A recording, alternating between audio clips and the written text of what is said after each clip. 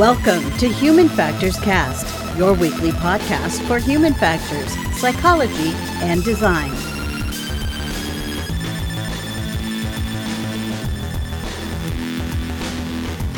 Hey everyone, welcome to a special conference coverage episode of Human Factors Cast.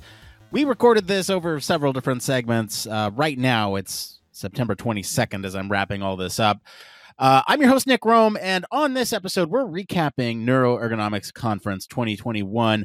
We'll hear from some of the folks in our lab about what they thought of the event, and we'll end with an interview with Louis Chuang, one of the co-chairs of the event. But first, I wanted to give my general impressions. This is one of my new favorite conferences. I mean, all the people involved and the venue itself was neat. I mean, you'll hear more about that a little bit later from others. But I just wanted to talk about one of my favorite keynotes, which, of course, is of no surprise to folks who listen to the show frequently.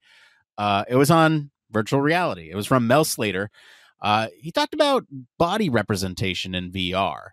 So he specifically mentioned some, these illusions that, are used, right? So things like embodied self, when you are, for lack of a better term, transported into the body of some other thing. I think in one of the examples he used like a lobster. But the idea here is that if you do that, how much empathy can you get about embodying another being, right? And you can apply this to things like racial and gender discrimination, right? If you embody somebody else of some other gender or race, ethnicity than you might have more empathy for them, right? Or at least that's the assumption. He also brought up, other illusions like the rubber hand illusion. That's where you put your hand on one side of the mirror and they kind of match the stimulus across your hand and the rubber hand. And then they go to, I guess, apply a negative stimulus like a hammer coming down on the rubber hand, and you will react to that because you feel like that is your hand in a virtual environment. Ultimately, he talked about some really cool research, like coaching yourself through a simulation as if you were another person, basically having a conversation with yourself, kind of like I'm doing now, not dissimilar to this, only more therapeutic. It's like if I'm talking to myself, I'd say, so Nick, what are you worried about this bonus episode? Well, I'm worried that people might not want to listen to me ramble on. Don't worry, we're getting to others later. I do want to get to one of the key takeaways from that talk, though. And I think for me, as VR can be an effective tool, especially for establishing empathy, but in some cases, it might actually make biases worse and might not actually help with empathy. And it's one of those, it depends kind of situations. So take it with a grain of salt. My main takeaway from this conference, though, was that it was super in line with what we do here and what we talk about on the show. And so I'm going to make every effort on my end to attend this thing whenever they put it on, especially since they put a huge emphasis, at least, on the application of some of this academic research that they are showing to industry. And that's huge, right? Well, enough of my rambling. Let's hear from some of the lab members about what they thought of the conference this year. Hi, I'm Matteo, and I'm one of the members of the Human Factors Cast Media Lab. And last week I was able to attend the Neuroergonomics conference online. It was actually quite an interesting setup as they were using a system called Gather, which creates an online hangout space. So we were able to move between different rooms to go to different talks. So you could see like people standing in front of their posters on the screen. You could have little video chats with them. I reckon it was a great way to have a conference set up, and looking forward to seeing how other events use that. I was actually able to also get to a couple of the talks.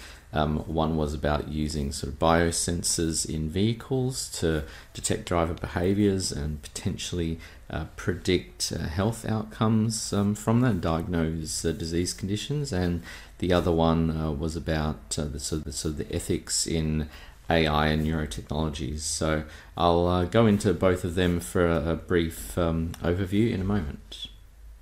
The first talk that I got to attend was titled Digital Biomarkers from Sensors in Cars and Devices. This was presented by Matthew Rizzo from the University of Nebraska. So the whole concept of this presentation was based around your car being your doctor. So essentially being able to try and earlier predict and diagnose various conditions and diseases based on your driving behaviours. And I thought this was great because driving is probably one of the activities that a lot of us do the most, other than sort of sleeping and eating and going to work. We go out with our friends, we go on road trips, we drive to the shops, we drive to work. There's so much time that we spend driving and so much untapped data in what we're doing that can link back to various conditions at a much earlier time. So he went on to talk about how they've been doing stuff to basically earlier diagnose things like Alzheimer's disease and diabetes, just based on erratic and unpredictable driving behaviours. Then talking about, I guess, some of the different technologies and systems, sensors that they've been using to do that, both in sort of clinical trial test environments, using driving simulators, all these different metrics that they're measuring, such as steering wheel position, accelerator and brake, time to collisions, the speed, all the variations in what you're doing with crossing over lanes inadvertently. It was really a meaty talk, and I've got to review a lot of it myself, but I was just extremely impressed at the level of detail that Matthew went into, and talking about the differences between results that they get from simulators and then results that they get from, obviously, like black box type devices, dashboard cameras and other sensors on board vehicles from real world situations. So this is something that I'm definitely going to look into a little bit further myself, and that was the first talk that I got to attend. The second talk that I got to attend at the conference was Ethics of AI for Neurotechnologies. Now that can go down various deep dark rabbit holes. Quite a few good questions were brought up. It was a panel discussion, so there was quite a good varied set of viewpoints, but I think a sort of general consensus came back to a few key points. So I guess in terms of one of the biggest challenges is that technology has always been associated with something desirable and fascinating and sexy, and devices that come out today that don't have AI in them are not seen as that desirable, because if it doesn't have AI, then, well, what is it going to do for me? It's not going to be very smart, it's not going to be very useful. But then a lot of the devices that are coming out with AI built into them don't really let you know about a lot of the issues that they have around various biases in their algorithms, security issues, and where your information is being stored, what's being done with it, what algorithms your data might be helping to create that may have some other unintended consequences. One of the biggest challenging areas for AI, particularly neurotechnologies, is obviously the health domain and healthcare system. People are now wearing Fitbits, Whoop bands, various sensors for all sorts of things, intelligent diabetes monitors. What are the implications of these devices and the data that's being stored? Are insurance companies going to get a hold of this and start to raise your premiums because they see, you haven't actually done your 10,000 steps for the day, for example. So there's a lot of things that come out of this. Also, there doesn't seem to be any clear agreements or consensus on how technologies are to be used in a security context for national security. So there's a lot of debates around that. Privacy with our brain data, our thoughts. What is the privacy of our thoughts? How are we going to tackle that? And even the reliability of some of these technologies. What happens when they go wrong? Can these algorithms fail and then start to work against us? So the real big thing that came out of this was that we really need a more embedded ethics approach to technology development as early as possible in the development process. We need to reflect human values in the development process and basically put ethics at the core of design. So ethics by design, essentially, because we want technology to carry the values that we cherish, so that we have technology that works for us and not against us. And really just making people aware that ethics is part of all professions. Ethics is in every industry, everything we create, and we really should be striving to do science for the common good and address social expectations and needs of people, especially in different cultures, because different cultures have different needs and different values. So it's not just a one-size-fits-all approach. This discussion really brought up a lot of thinking points, and potentially even something that we can really dive deep into for a whole episode to look at. But the attending the conference was great. Appreciate being able to attend as part of being one of the Media Lab members for the Human Factors cast, and I look forward to more collaborations like this, and just really spreading the word about human factors across all industries. So I hope you all have a good day, and remember, it depends. Hi, this is Rachel from the lab, here to talk about the conference that I attended. I wanted to highlight a little bit about the platform we were using, and it was super, super cool because you got to customize your own person that was walking around and exploring, and you were only able to hear and see other people if you were nearby. So it kind of replicated a real conference in that way. I really can't wait until the next one. Hi all, this is Katie from the HFC lab. I had such a great time at the NEC conference from start to finish. I loved using Gather for the conference and thought the organizers did a great job of setting up the rooms for the panels and poster sessions. It was so much fun getting to create my avatar and join everyone else for the group photo at the end of the conference. All of the panels and presentations I attended were excellent. I would like to give a special shout out to the Women in Neuroergonomics panel and to the Future of Work keynote.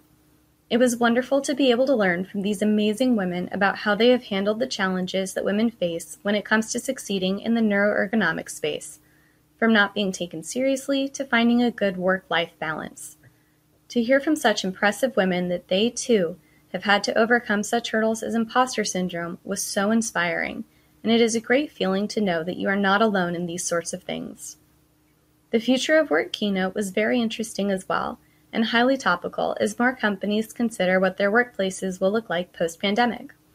It was fascinating to learn how the brain responds to getting to have breaks throughout the day, and to see the differences in brain activity between no breaks and breaks. After seeing that studies about the future of work have placed a huge emphasis on employee well-being as the key to greater productivity, especially in a hybrid work environment, I'm excited to see where work will go. All right, now let's get to my interview with Lewis. I did want to just take a quick little note here that there were some audio quality issues during this part of the program on my end. Lewis's audio is fine, so apologies for that. But fortunately, Lewis is doing most of the talking in this interview, so I really hope you all enjoy my conversation with Lewis. And I'm thrilled to be joined today by Lewis Chuong, for one of the co-chairs of the Neuroergonomics conference that we were just at and had a ton of fun at. Lewis, how are you? I'm doing great, Nick. How are you? How are you? I'm great, Lewis. I'm still coming down from the high that was Neuroergonomics conference. You and your team did a phenomenal job over there. Thanks. Absolute bang up job. I'm 100% sincere in that. For a virtual event, this was awesome. Cheers, mate. Yes, you and your team. Who's on? You want to go over your full list of your team? I want to make sure they all get credit for what they've done. Well, there might not be enough space to give proper thanks to everyone, but first of all, I almost certainly must mention that I wasn't alone in this. And we had equal responsibilities. Franziska Emmerling from TU Munich and myself with regard to organizing this. But of course, we also had a lot of support from our program chairs, Eva Wieser from George Mason University, now at TU Berlin, Annemarie Brouwer from TNO the Netherlands, and our steering committee, Hassan Ayes and Fred Dehe. Yeah, like I said, you guys did an absolutely phenomenal job with this virtual event. So we are here. We're here to cover the event. We did a little preview episode, but I want to talk to you. I want to talk to one of the co-chairs of this event. What is Neuroergonomics Conference for the folks who might be listening for the first time? So the Neuroergonomics Conference was essentially founded in 2016 by Fred DeHay. He was just awarded a very special chair by the AXA Research Fund, which is quite a prestigious one. And as part of his concept, it was really to also create a community that tries to look into the new risks that AI, digitalization, and automation might be introducing into the workspace. And together with Hassan Ayes, they essentially set up this community. And in 2018, so 2 years later, we held it in Philadelphia. Once again, we went, right, we think the community is about 150, let's add an extra 50, and we almost hit 300. So, it's registration rates have been going upwards. We had 444 this year, but the quality of food's been going downwards. I mean, we didn't even bother offering food or catering this year since it was a digital event. Well, I don't blame you. I do want to back up and say, like the topics at Neuroergonomics Conference are actually surprisingly a lot of, some of the stories that we talk about on the show. So it was kind of a real nice fit for us to be there and listen to a lot of these talks and see all the presentations going on. So it was a really good fit for us as the Human Factors cast. So you kind of went over what the venue was like in the past. What was the vibe generally at those events? You mentioned a lot of people are showing up. Is it like other conferences that you've been to, or does it kind of have a unique flair to it? Well, it's very unique with regards to the fact that our research is intended to be applied, and I say this with a lot of caution because we've been receiving as well a bit of blowback from the academic community. So you usually have this discussion of, well, do you do basic research or do you do applied research, right? The communities that's chosen to gather around neuroergonomics, the Neuroergonomics Conference, tend to not subscribe to this way of thinking about things. And as a result, it's a fairly informal setting, as you might find in any case in many friendly academic conferences. But you rarely hear people saying things, at least not out loud, that, well, that problem in, I don't know, the mining industry, that doesn't sound relevant at all, or that's very applied, right? Rather, they might take pause and think about, well, what does this mean with regards to what we actually know about the brain or a brain mechanism? So that's been the culture, or that's generally been the feel at these conferences. I think the open-mindedness is inherent to the Neuroergonomics Conference in that regards.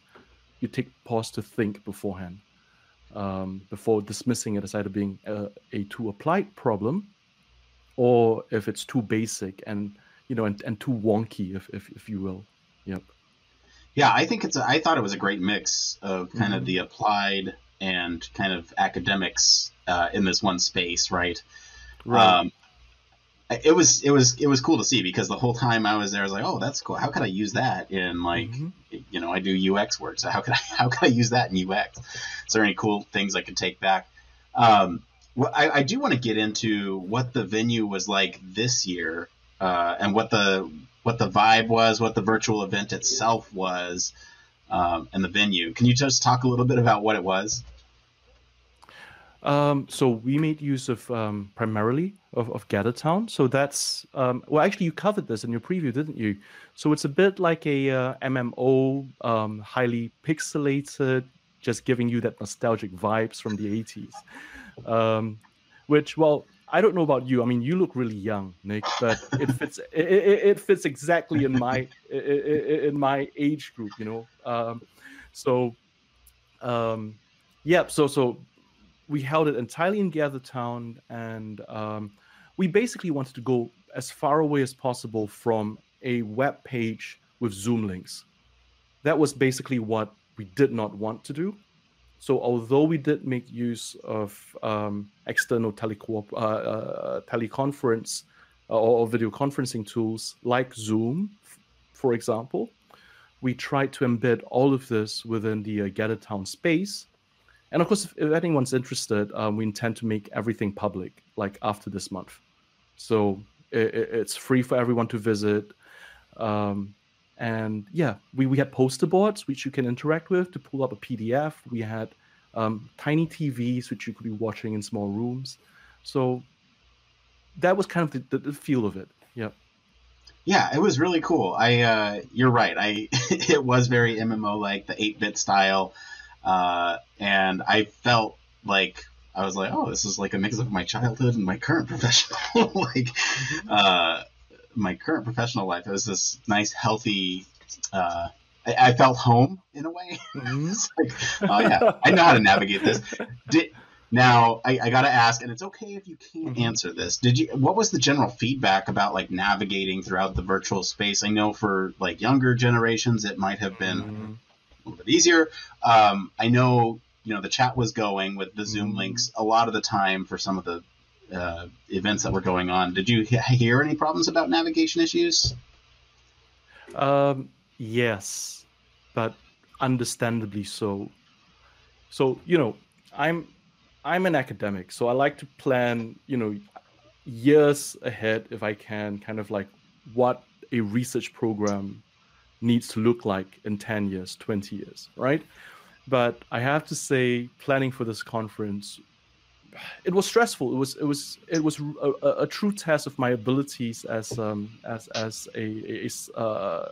my training in psychology. So it was very hard to predict digital crowd behavior. As you've mentioned, Nick, right? There were very, very different user expectations across the different age groups, right? So I think the younger crowd got it immediately, even though it was very retro in terms of its visualization. But you did have the more established colleagues who thought it might be a bit too much. They had to relearn a completely new software. So what we had to do was basically to have to manage these expectations, and I was really well supported by an excellent support team. So we had, for example, one in charge who was solely responsible for supplying emergency Zoom links if possible, and another student helper who was on site, so to speak, as a tiny avatar, very visible, with a bright yellow top hat, walking around and asking people if they needed directions in the digital venue, and handing out Zoom links as well if that was the only possible way for them to get to the next lecture, the next talk. Yeah, but as much as possible, we try to get people invested in the venue without compelling them or forcing them to use it. Yeah, if they don't want to. And I think that was the real challenge.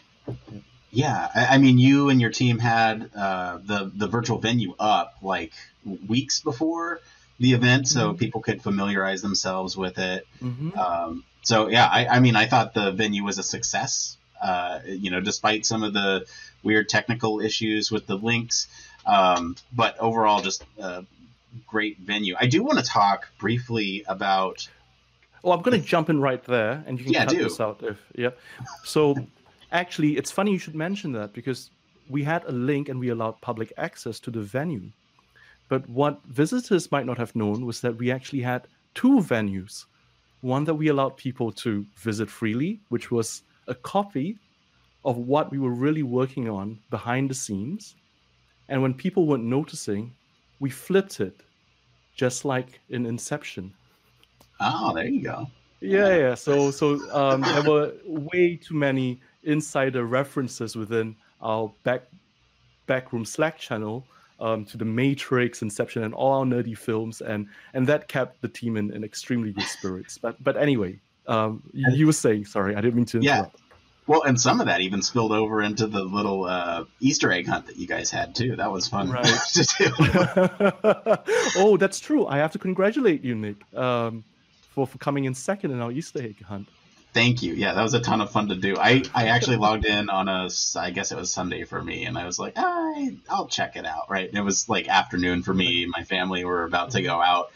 I was like, I'll check it out. And I was getting really close, and I was like, oh, shoot, I got to figure this out before we leave. And I think I did it 10 minutes after the first person submitted theirs. Oh, fantastic. Well, you could have almost been first. Almost, yeah. I was a little mad I didn't get first.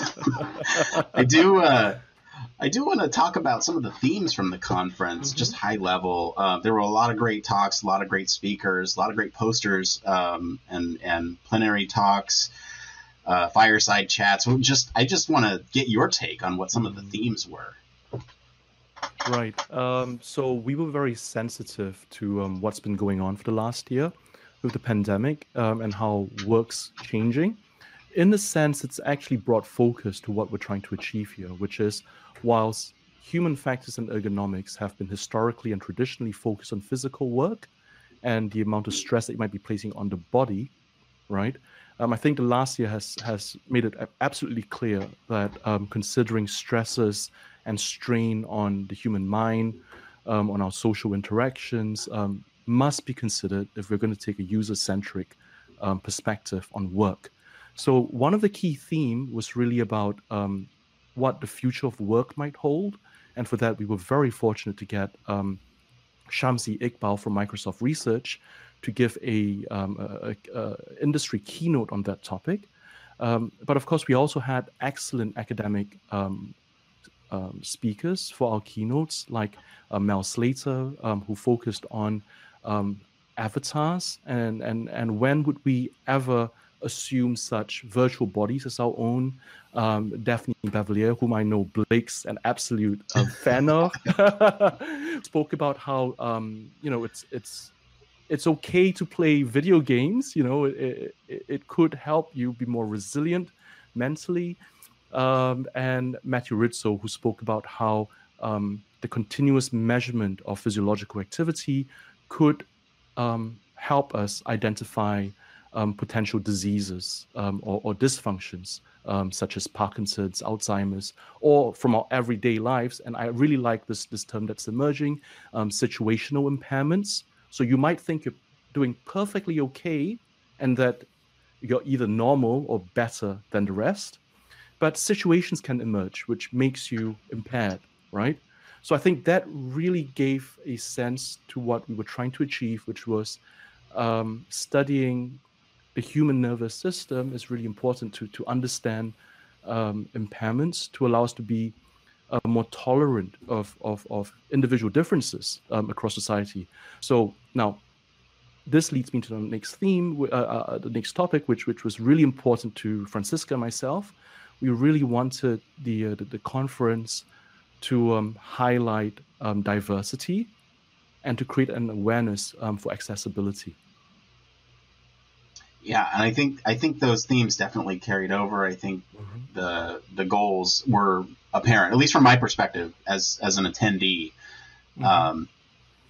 Are you taking anything, like what are some key takeaways that you're taking away from this conference, whether it's now you know how to operate in GatherTown or any of the talks or keynotes? What's something that you're taking back home and you're going to implement in your own research? Well, it's certainly been a reminder once again that this boundary between basic and applied research or academia versus industry, that's a very blurred line, if there's even a line at all, right? So if we looked at attendance, we were really fortunate to have attracted industry members to visit us, but at a ratio of 1:4. So for every one representative from industry, we had 4 academics. And at least for us, that was a very healthy mix. So one key takeaway, or rather what I really hope to impress in my own team members or my academic colleagues is that although it's very good and proper to be always visiting and revisiting rigor and in academic research, now and again it's really important to reach out as well to people on the front lines to make your research really matter to the ones in the real world who are actually funding what we do. So that's definitely created an awareness of that once again. In terms of research, well, the quality of submitted research has just been remarkable. So I find it very hard to pick a single submission or contribution that I would really like to highlight, especially from the academic community. So I'm just going to shift focus to one new event that we introduced this year that turned out to be really popular, and that's the fireside chats. So when I first suggested it, I did receive a little bit of pushback when I said, "Hey, why don't we have this really informal event like a fireside chat?" Which one of your more famous presidents actually popularized many years back, right? And but now it was kind of like more of an informal conversation between a highly established and esteemed neuroscientist, right, and someone from industry to just have a conversation, to set an example for that conversation, right? So we were really fortunate to have reached out and convinced colleagues from the food industry, from aviation, from leadership selection and training, from new media, from the BBC, and also from the automated vehicle or logistics companies, always with the caveat that anything that you say does not represent the day-to-day business operations and decisions of the company, right? Yeah, of course. Use my own, right? Yeah. Exactly. And we're so, we're so privileged that they all agreed to do so, because they're also researchers, active researchers within their own companies, and they saw the value in reaching out to academia. But I think it really needs to go both ways. So I hope that these fireside chats served as a template, for conversations, as to how conversations could take place between members of my community and industry, and vice versa. Yeah. Can I just say, as somebody in industry, I really appreciate that take, because I feel like a lot of times I go to conferences and I go, okay, this is a lot of research. What's the takeaway from me? And when you have sort of an emphasis on creating those relationships between academia and industry and providing those takeaways for the folks who are actually using this in real world settings, I think that is just incredibly important. And Blake and I have talked about it on the show a million times. Any of our listeners could tell you we're very passionate about that. So and I think that's part of one of the reasons why I'm so jazzed about this conference, is because I felt it. I felt it as a conference going attendee. So it absolutely came off. I do want to jump into what the plans are for next time. Is it next year? Is it 2 years from now? Right. So the next Neuroergonomics conference will be taking place in summer 2022. And we're really fortunate to have Maram Bixen from CUNY to be organizing it, and he's a world-leading expert on current stimulation, so both transcranial current stimulation, and he'll be leading the team next year and organizing it. So, well, we're looking forward to seeing you in New York next year. If I were to plug one thing, that's the one thing I'll be plugging. The Neuroergonomics conference, the 4th Neuroergonomic conference in NYC next year. Excellent. Yeah, we're gonna try our hardest to make it over there, and because again, it was just a fantastic event, and hopefully, by that time, COVID will completely blow over. It can be in person. No more gather town meetings. We can actually do some networking in person and have some great conversation. Anything else that you want to talk about Neuroergonomics conference before we wrap it up here? Well, we've got a community, so we've got a public server that you can find, and I'm sure that you'll supply the links on your website. So we have a public Discord server, and follow us on Twitter. We will do our best to amplify the work that we do and your research as well, or your research interests or operational concerns. Yeah. So just ping us, and we hope to just grow the community. That's it for today, everyone. Let us know what you think of our coverage. You can always hang out with us on our Slack or Discord, or get to us on any of our social channels. You can visit our official website, sign up for our newsletter to stay up to date with all the latest Human Factors news. If you like what you hear, you want to support the show, leave us a 5-star review. That's free for you to do.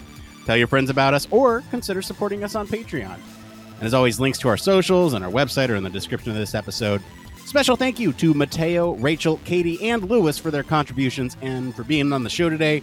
We provided a few links in the description of this episode so you can find out more information about the conference. As for me, I've been your host, Nick Rome. You can find me across social media at Nick_Rome. Thanks again for tuning into Human Factors Cast. Until next time, it depends. Human Factors Cast brings you the best in human factors news, interviews, conference coverage, and overall fun conversations into each and every episode we produce. But we can't do it without you.